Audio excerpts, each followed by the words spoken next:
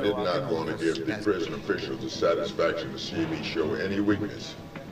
And if one doesn't prepare himself, crossing with to undertake it advances due to according to an unclassified Pakistan. In France, in a lock. All right, you ready?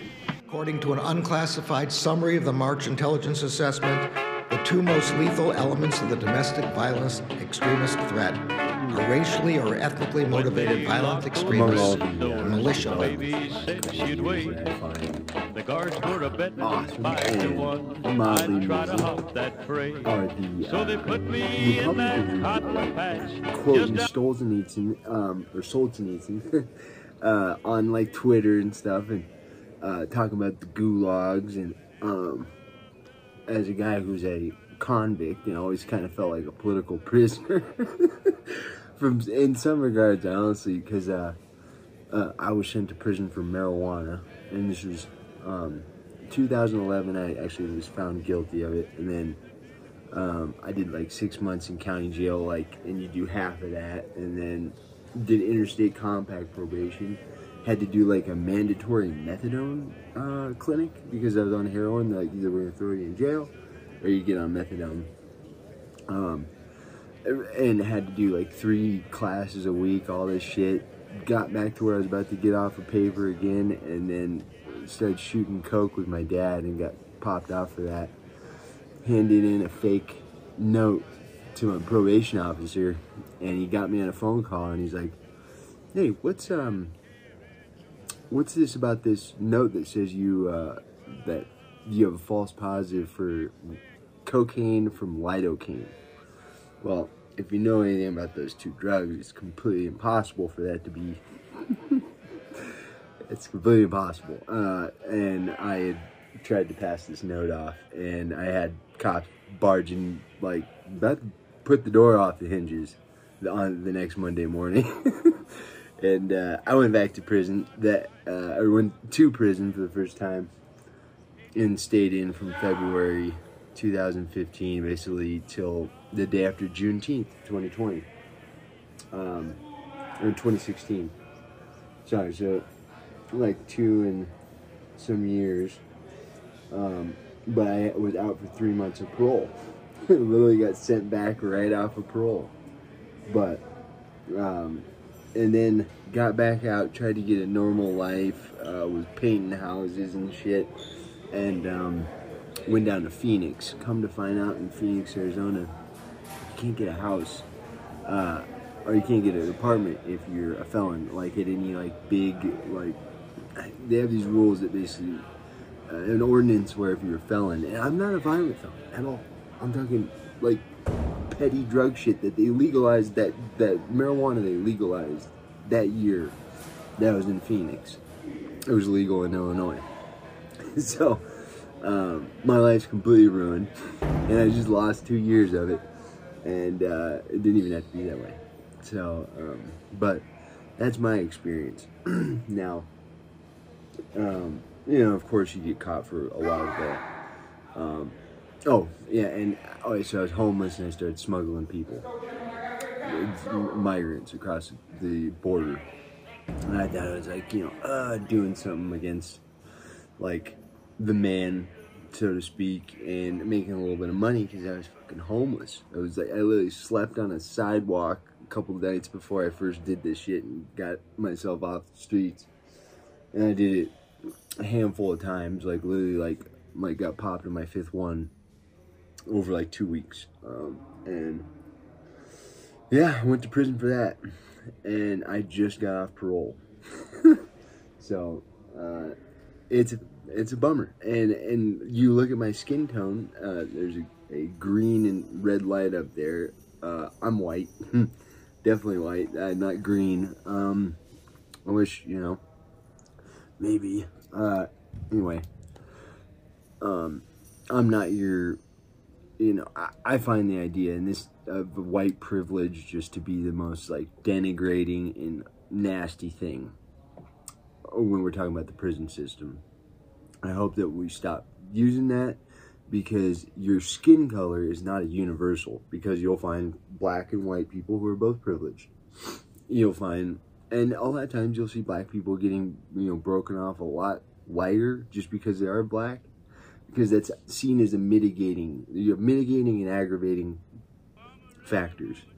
And you can obviously find a large amount of white people who are poor and weren't ever going to have any opportunity to do shit in their life, and were born to basically be a loser, just like black people that are born to be a complete loser. And really it's about 70-30 in each direction. It's like 70% are struggling over here, 30% are struggling. And these upper crust people, there's a lot of these liberals that are in that group that have found out that they can basically blame white people for everything the federal government has done, at the same time trying to grow these systems, just point them at their preferred victim, or their preferred villain. And you'll see that with the prison statistics. I mean, literally right now we're pretty close to parity, where there are very few states where actually black people are like, it's a pain in the ass to even have these conversations. It's a gross conversation. I just want to say that race has a lot less to do than what the federal government and what the government is doing. And if you look at history of the prison system from that, like Solzhenitsyn, you'll see, okay, this is part of a bigger social milieu. and because we can see these big spurts of growth, and also laws that came about and created these booms in prison population. Because first of all, the two times, 1930s and 1960s. What time was that? The New Deal, Great Society. What happened during those times? Well, during both times there was lawlessness and widespread socialistic, communistic agitation. And that's not, and I know that sounds crazy and it sounds like McCarthyist. No, it really, there was a big labor union for good reason in some time, but people forget also how violent a lot of the race riots in the 1960s were. Particularly Watts in Detroit. There was sniping going on where cops were getting shot on their way back to their house after their shift and had to drive in unmarked cars. There's all types of stories. And I mean, they've got it on film too. See, that's the thing. It's not like some shit that was made up. And we're talking like indiscriminate killings. And these are black people who are burnt their whole area of town down, and then were shooting at cops when they were drawn into the hornet's nest. And so we have this idea, you hear a lot about Black Wall Street, and that's like the big cultural. But we don't ever talk about any of this interceding time, like the 60s and the 70s, except that there was this wonderful idealistic movement. What was going on at the time?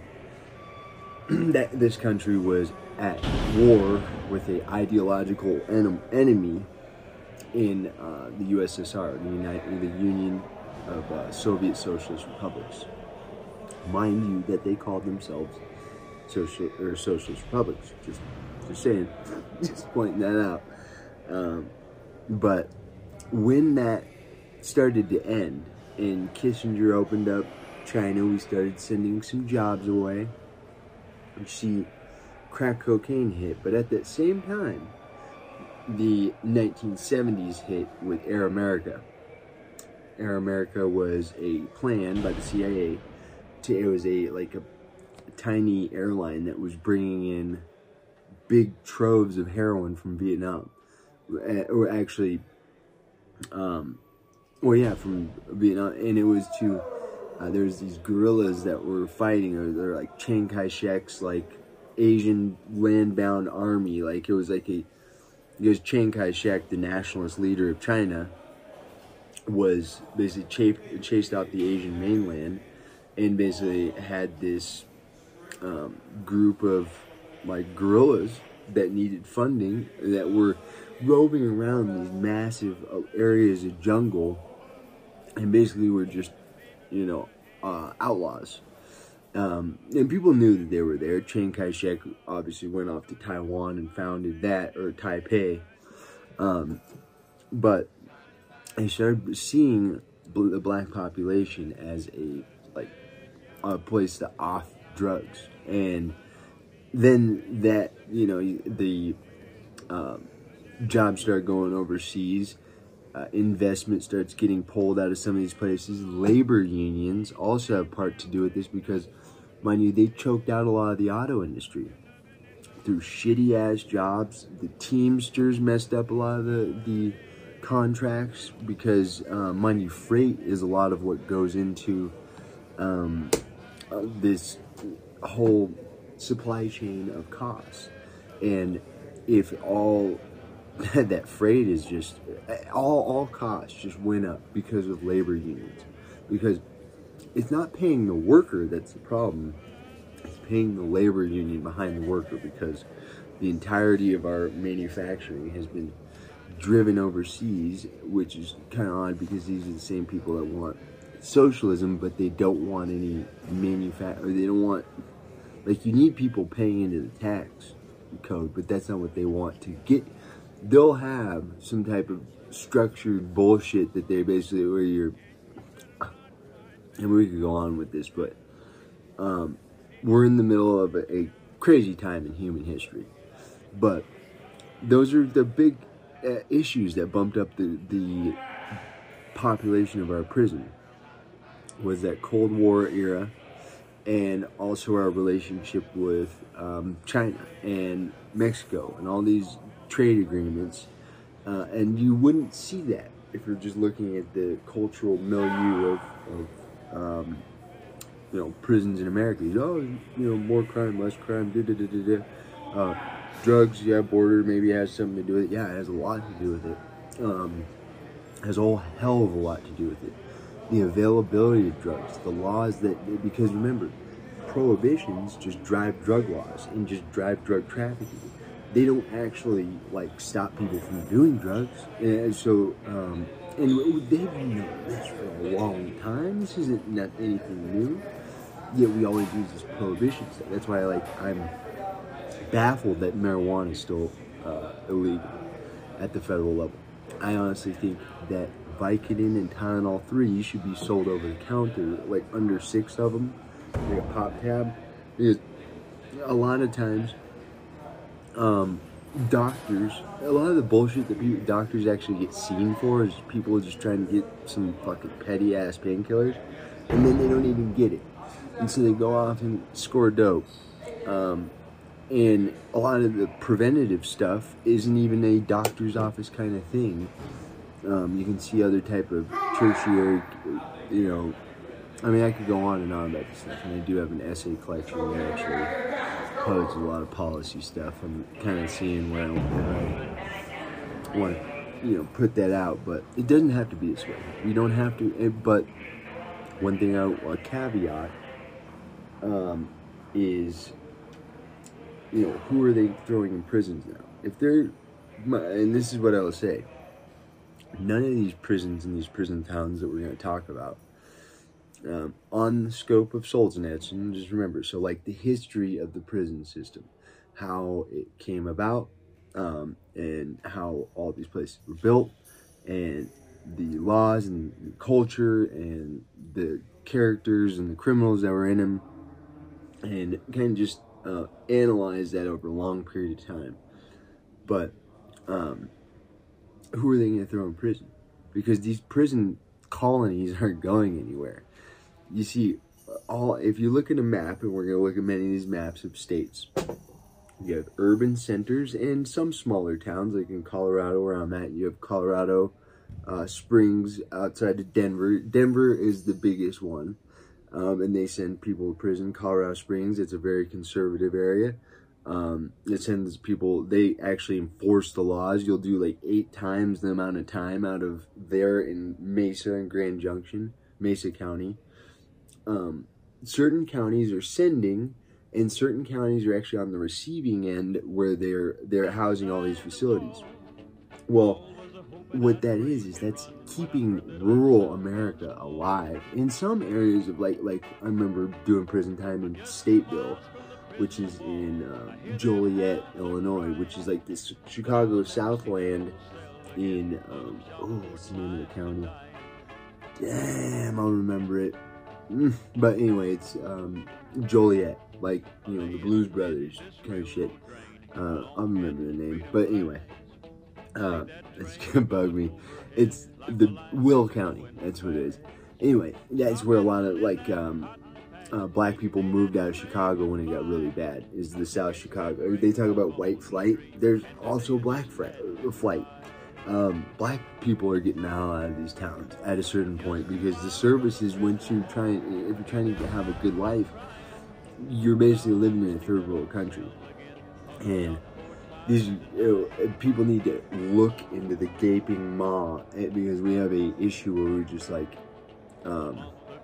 we just let these things fester, and unfortunately, people like me can't.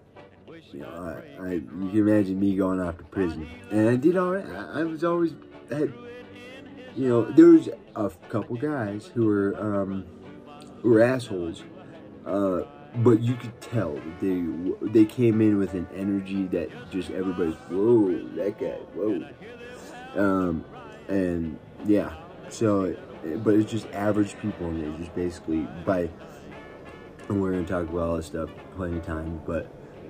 Your bond, how the county sets your bond, the crime that you do, and also the social feelings toward that crime. Like you get caught with fentanyl 10 years ago, and it would have just been another opioid.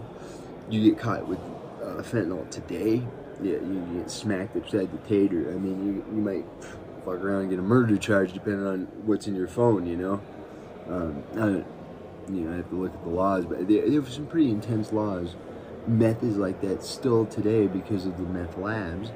Guess who does meth? People in my complexion. And they get slammed. In federal court, there was some of the highest sentences you'll ever see are white people doing meth.